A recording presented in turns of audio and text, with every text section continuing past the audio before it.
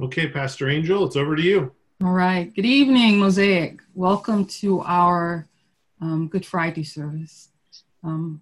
This service is a time when we just take a moment, as we have been observing Passion Week, to recognize that it was on this day that our Savior was crucified. And it's not so much preaching and teaching, but a remembrance of the events that took place during that day for him. And for us to feel what he may have felt, for us to think about the depth of God's love and God's sacrifice for us. And so we enter into this Friday night knowing that Sunday's coming, but still we want to observe the Friday night. And so it tends to be a more solemn, sober service, but just as meaningful and just as rich. And so we are going to begin tonight's service with the Hallel, which at the end of the Lord's Supper, they left the room, headed to the Mount of Olives, singing songs. And these songs came from the Psalms. Psalms 113 through 118 were usually the songs that they sang together in remembrance of what God had done for them, in thinking about the redemption that God had planned for them, that the families gathered around would sing these songs, and so the disciples with Jesus sang. So hear the word of the Lord as we read to you from the Psalms. Psalm 113, 1 through 3. Praise ye the Lord. Praise ye, O servants of the Lord. Praise the name of the Lord. Blessed be the name of the Lord from this time forward and forevermore. From the rising of the sun till the going down of the same, the Lord's name is to be praised. The Lord remembers us and will bless us. God will bless the people of Israel and bless the priests, the descendants of Aaron. God will bless those who fear the Lord, both great and humble. May the Lord richly bless both you and your children. May you be blessed by the Lord who made heaven and earth. The heavens belong to the Lord, but God has given the earth to all humanity. I love the Lord because God hears my voice and my prayer for mercy. Because God bends down to listen, I will pray as long as I have breath. Death wrapped its ropes around me. The terrors of the grave overtook me. I saw only trouble and sorrow. Then I called on the name of the Lord. Please, Lord, save me. How kind the Lord is. How good our God is. So merciful, this God of ours. The Lord protects those of childlike faith. I was facing death, and God saved me. Let my soul be at rest again, for the Lord has been good to me. Lord, praise the Lord, all you nations. Praise God, all you people of the earth. For God's unfailing love for us is powerful. The Lord's faithfulness endures forever. Give thanks to the Lord, for God is good. God's faithful love endures forever. In my distress, I prayed to the Lord, and the Lord answered me and set me free. The Lord is for me, so I will have no fear. What can mere people do to me? Yes, the Lord is for me. God will help me. I will look in triumph at those who hate me. It is better to take refuge in the Lord than to trust in people. It is better to take refuge in the Lord than to trust in princes. Praise the Lord. The stone that the builders rejected has now become the cornerstone. This is the Lord's doing, and it is wonderful to see. This is the day the Lord has made. We will rejoice and be glad in it. Please, Lord, please save us. Please, Lord, please give us success. Bless the one who comes in the name of the Lord. We bless you from the house of the Lord. The Lord is God, shining upon us. Take the sacrifice and bind it with cords on the altar. You are my God, and I will praise you. You are my God, and I will exalt you. Give thanks to the Lord, for God is good. His faithful love endures forever.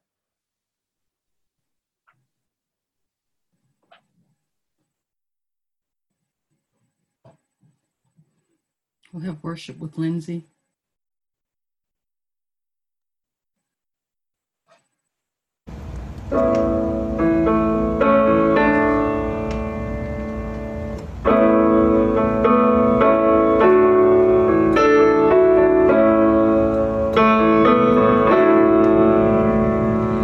When I survey the wondrous cross on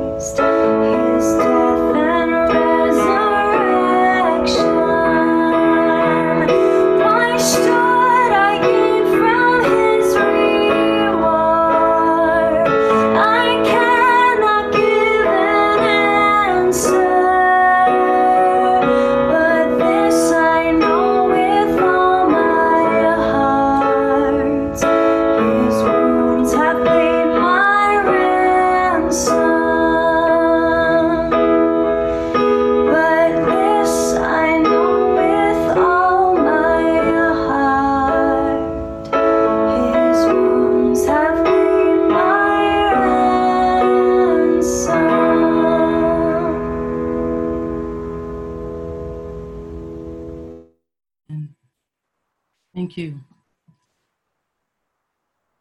After the Last Supper together, after the singing and the celebration, with all the joy and closeness, the communal intimacy, they entered the Garden of Gethsemane.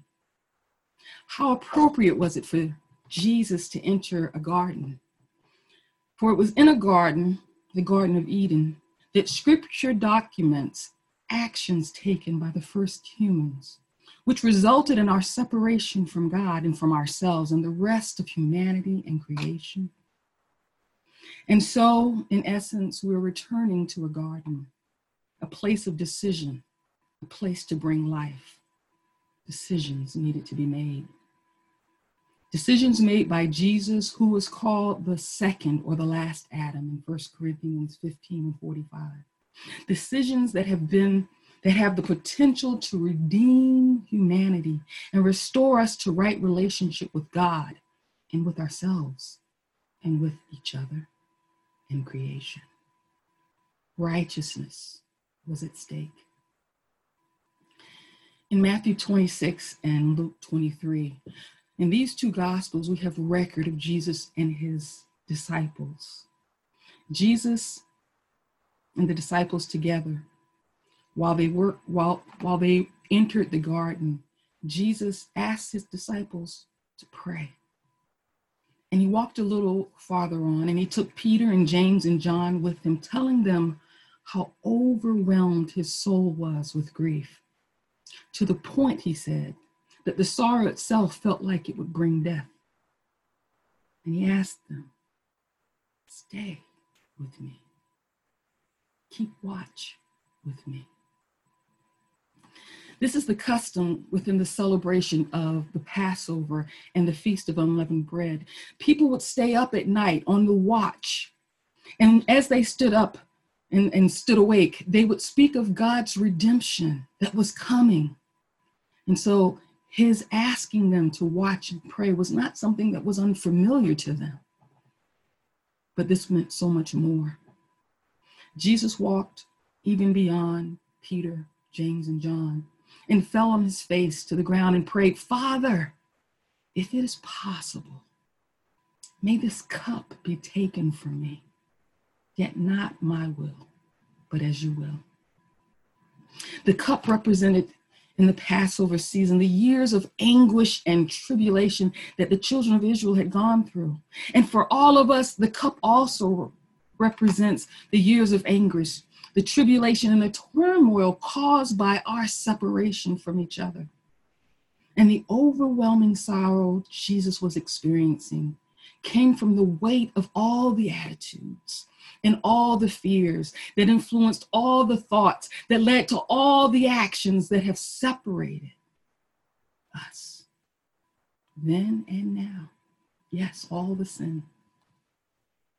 It was an overwhelming thing to experience. It was an overwhelming thing to endure, overwhelming for a human being who had never done anything to separate himself in any way from God, from you and me, and what God had made.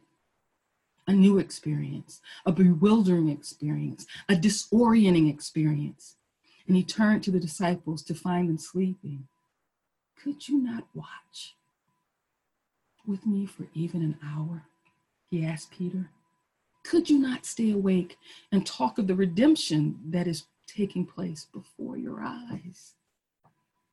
It was as if he was saying, if you can't watch for me and with me, watch for yourselves so you don't enter into temptation, so you don't give place to the attitudes and the fears that influence thoughts and actions. I know your spirit is willing, but oh, your flesh, your body is so weak.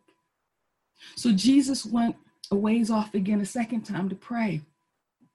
My Father, he said, if it's not possible for this cup to be taken from me unless I drink it, may your will be done. For all those years he'd been upon the earth, the cup was before him. It was ever before Jesus. And the overwhelming anguish was just out of touch. He focused on the days that he had. He didn't focus on the day that was coming. He was present to the moment, to God, to himself, to us, to all creation. And now we arrive at the evening before his crucifixion, and he is present to this moment as well. He drank this moment in. He brought the moment close to himself. He consumed it as he drank from this cup. He who knew no sin became sin.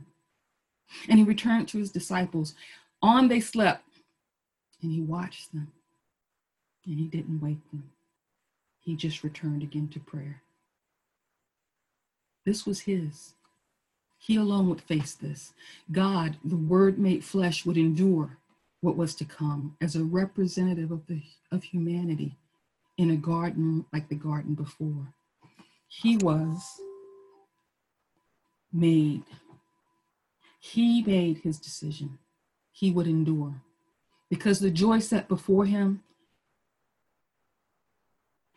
because of the people that were before him. Even in that garden, he saw them struggling with their humanity, spirit willing, flesh weak, unable to join him in living the life that God intended.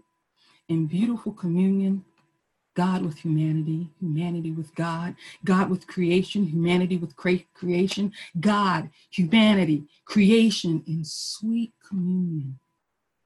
He would endure the cross for those before him. They were, we are, his joy. And in those disciples, he saw the nations. And so he returned to his disciples and he said, arise, here comes my betrayer. I shared with you before that the Last Supper was a supper of intimacy. And now we see how intimacy is being betrayed and abused. Judas arrived. Jesus wasn't alone. Judas arrived, and Judas wasn't alone. Scripture says that there was a crowd. There were men with clubs and swords. The chief priests and the elders sent these men by night. And Judas walked up to Jesus. They'd had such an intimate time in the upper room. And so when he greeted Jesus, he greeted him in intimacy with a kiss. Betrayal is personal. It gets close. It comes from those close and near to you. And because of that, you and I have learned how to keep people back, how to push them away, to keep ourselves safe, how to protect ourselves. We don't let people close, but that wasn't Jesus's way. When Jesus addressed Judas, he called him friend. You see, Jesus remained Judas's friend. And no greater love there is than this, that a friend would give his life for another. And he was offering his life for all the disciples, including Judas. And he called him a friend. What we also have to understand about Jesus is that his authority remained. His authority and his power.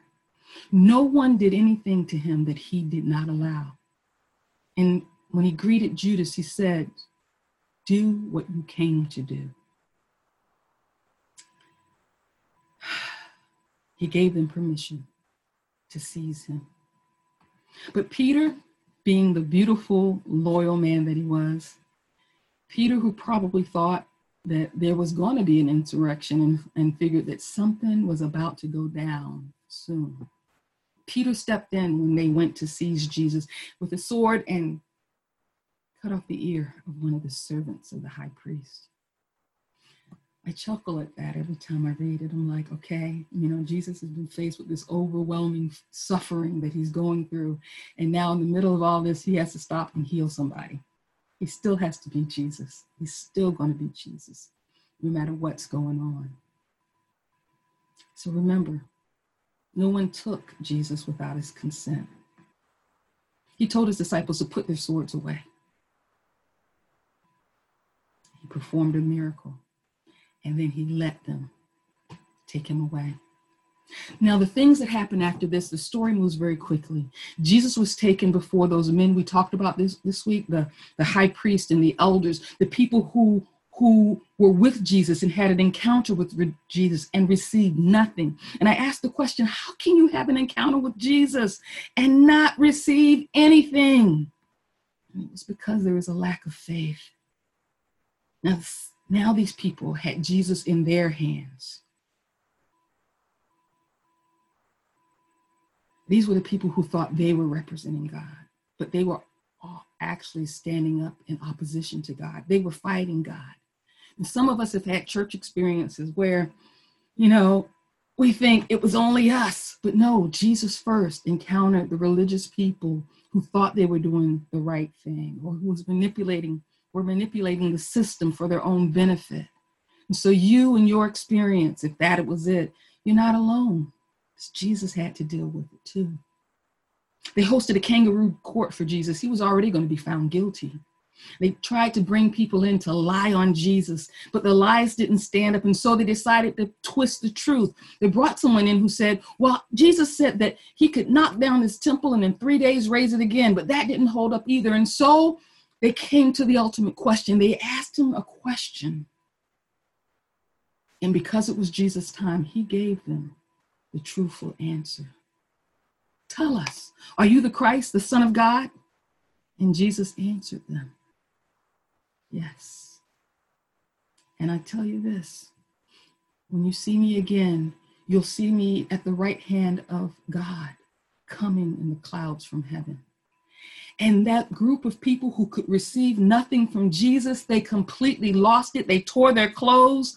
They shouted, yelled, they attacked Jesus. They spat on his face. They slapped him. They beat him with their hands. This man who had just performed a miracle of healing the servant. This man who they watched in the temple. This man who they'd seen do miracle upon miracle and preach the good news of God. This man they called a blasphemer. This man they said was in opposition to God. This man, the word made flesh. They called him everything but the Son of God. And they said he deserved death. Finally, they had their hands on him. So they took him to Pontius Pilate, right? And Pilate wanted nothing to do with this. He questioned Jesus and couldn't find any wrong in him. And so he offered them, every year we release one prisoner. We'd like to release Jesus. And they said no, they didn't want Jesus. Pontius Pilate had them bring out water so he could wash his hands of the situation and said, his death is on your hands. And they said, all right. And so the guards took it and beat him and mocked him. They tore off his clothes and put a robe, a scarlet robe on him. And they put a crown of thorns on his head and they mocked him and bowed before him saying, Hail, King of the Jews, as they spat on him and kicked him and hit him and beat him. And he was released to take up the crossbeam. On the cross he would rest upon and travel to the garbage dump called Golgotha, and we know it's Calvary. He traveled there, and there's famous songs like The Road of, I can't even think of the song now, sorry. But he traveled there, and he couldn't even make it all the way, but they had to bring someone in from the crowd to carry it for him. Abused, beaten, physically harmed, they nailed Jesus to a cross. And the people were glad, for they had shouted, crucify him, crucify him. On Friday, this day, everything looked lost. The dreams of the disciples were shattered. Peter had already denied Jesus 3 times. And there he was hanging on the cross. And then the 6th hour came and everything became dark. And then the 9th hour came and he cried out, my God, why have you forsaken me? this, the climax of his suffering.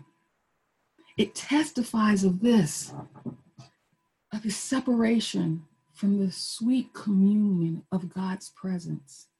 David said, if I made my bed in hell, behold, you are there. So it's not this thing where God is not present, but the sweet communion of God's presence, to be in a good, healthy, right relationship with God. That's all he had ever known. And now he was experiencing what you and I experienced, to be separated from that relationship that gives life meaning, that gives life wholeness, that gives life peace and direction. And he was separated from that, feeling our infirmity, our sick souls, in our relational separation.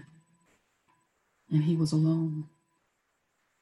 He was alone in the it's not good for humanity to be alone of the garden when God created us. He was alone facing this, separated from the tether that gives unity to God, unity to humanity, unity to creation. And he cried out, my God, why have you forsaken me? Because he'd never known it before. And the people rushed to give him some vinegar for his lips, and they said, well, now let's see if his God will save him. And after that, he bowed his head and gave up the spirit and saying, it is finished. Finished, but not over. Finished the penalty, the requirement, the sacrifice of his relationship for a moment in representing us in our sacrifice, in our suffering and sinfulness, to give us a chance to have this relationship restored, to have our peace restored. And so he said, it's finished.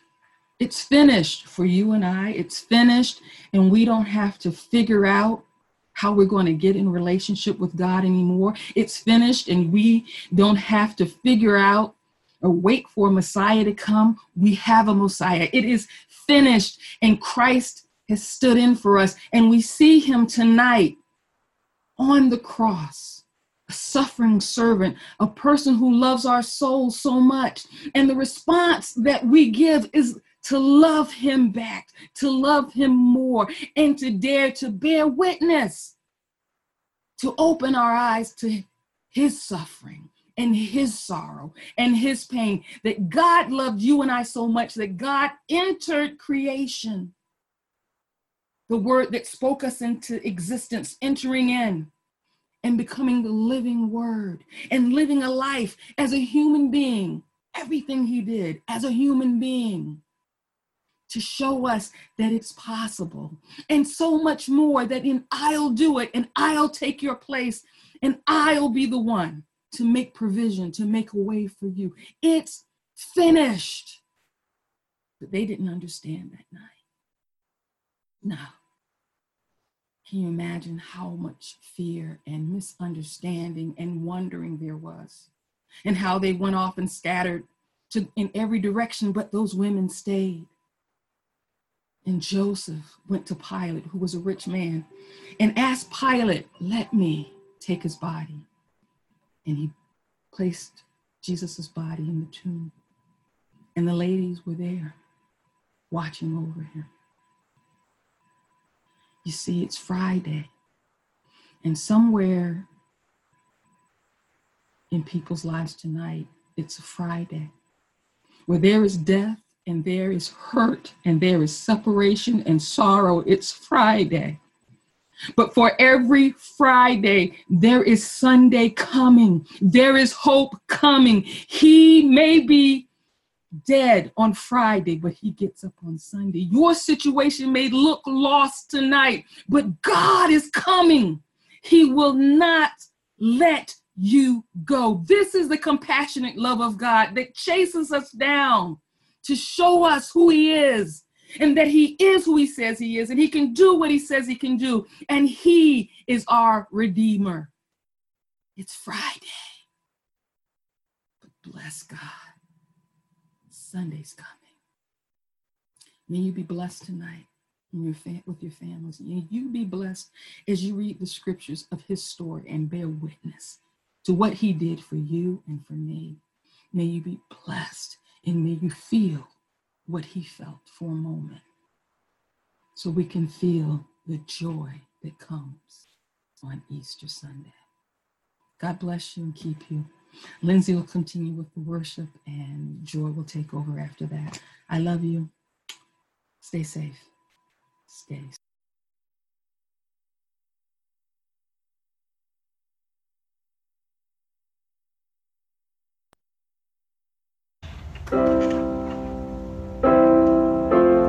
Okay, Mosaic, as we head out of this Good Friday service, I'm going to ask you to close your eyes and maybe light a candle or lay on the floor or squeeze the hand of the person sitting next to you or your kiddo or your stuffed animal or your pet or your pillow, whatever it may be. Just take a moment to focus in, lean in, and reflect on what it means for Good Friday. The next couple songs we're going to do are all about Good Friday, about Jesus and the cross and his death on that cross. We're going to sing What a Beautiful Name and Jesus Paid It All together as a medley, and then we're going to sing Were You There?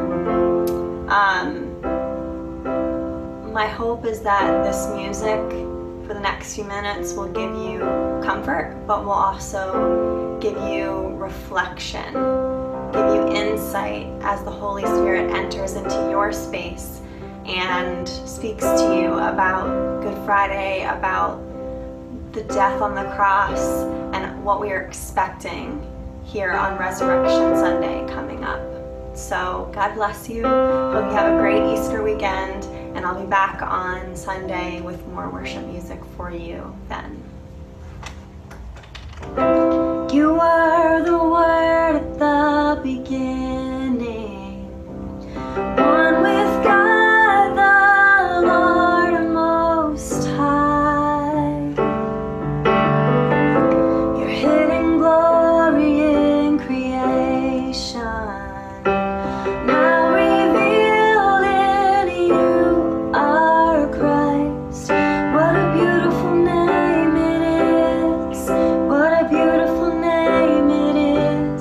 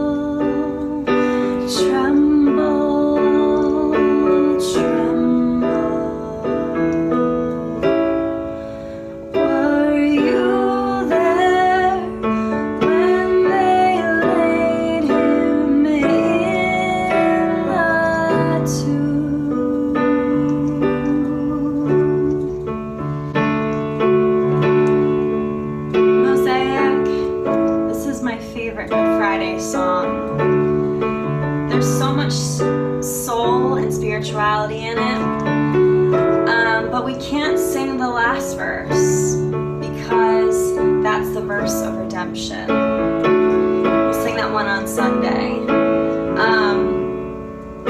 Why don't we sing the last chorus one more time?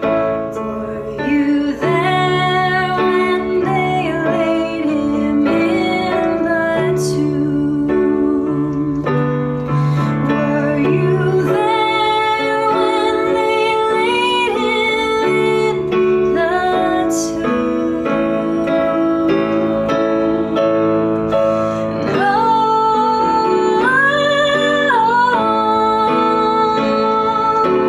Sometimes it causes me to tremble, tremble, tremble. Were you there when they laid him in the tomb?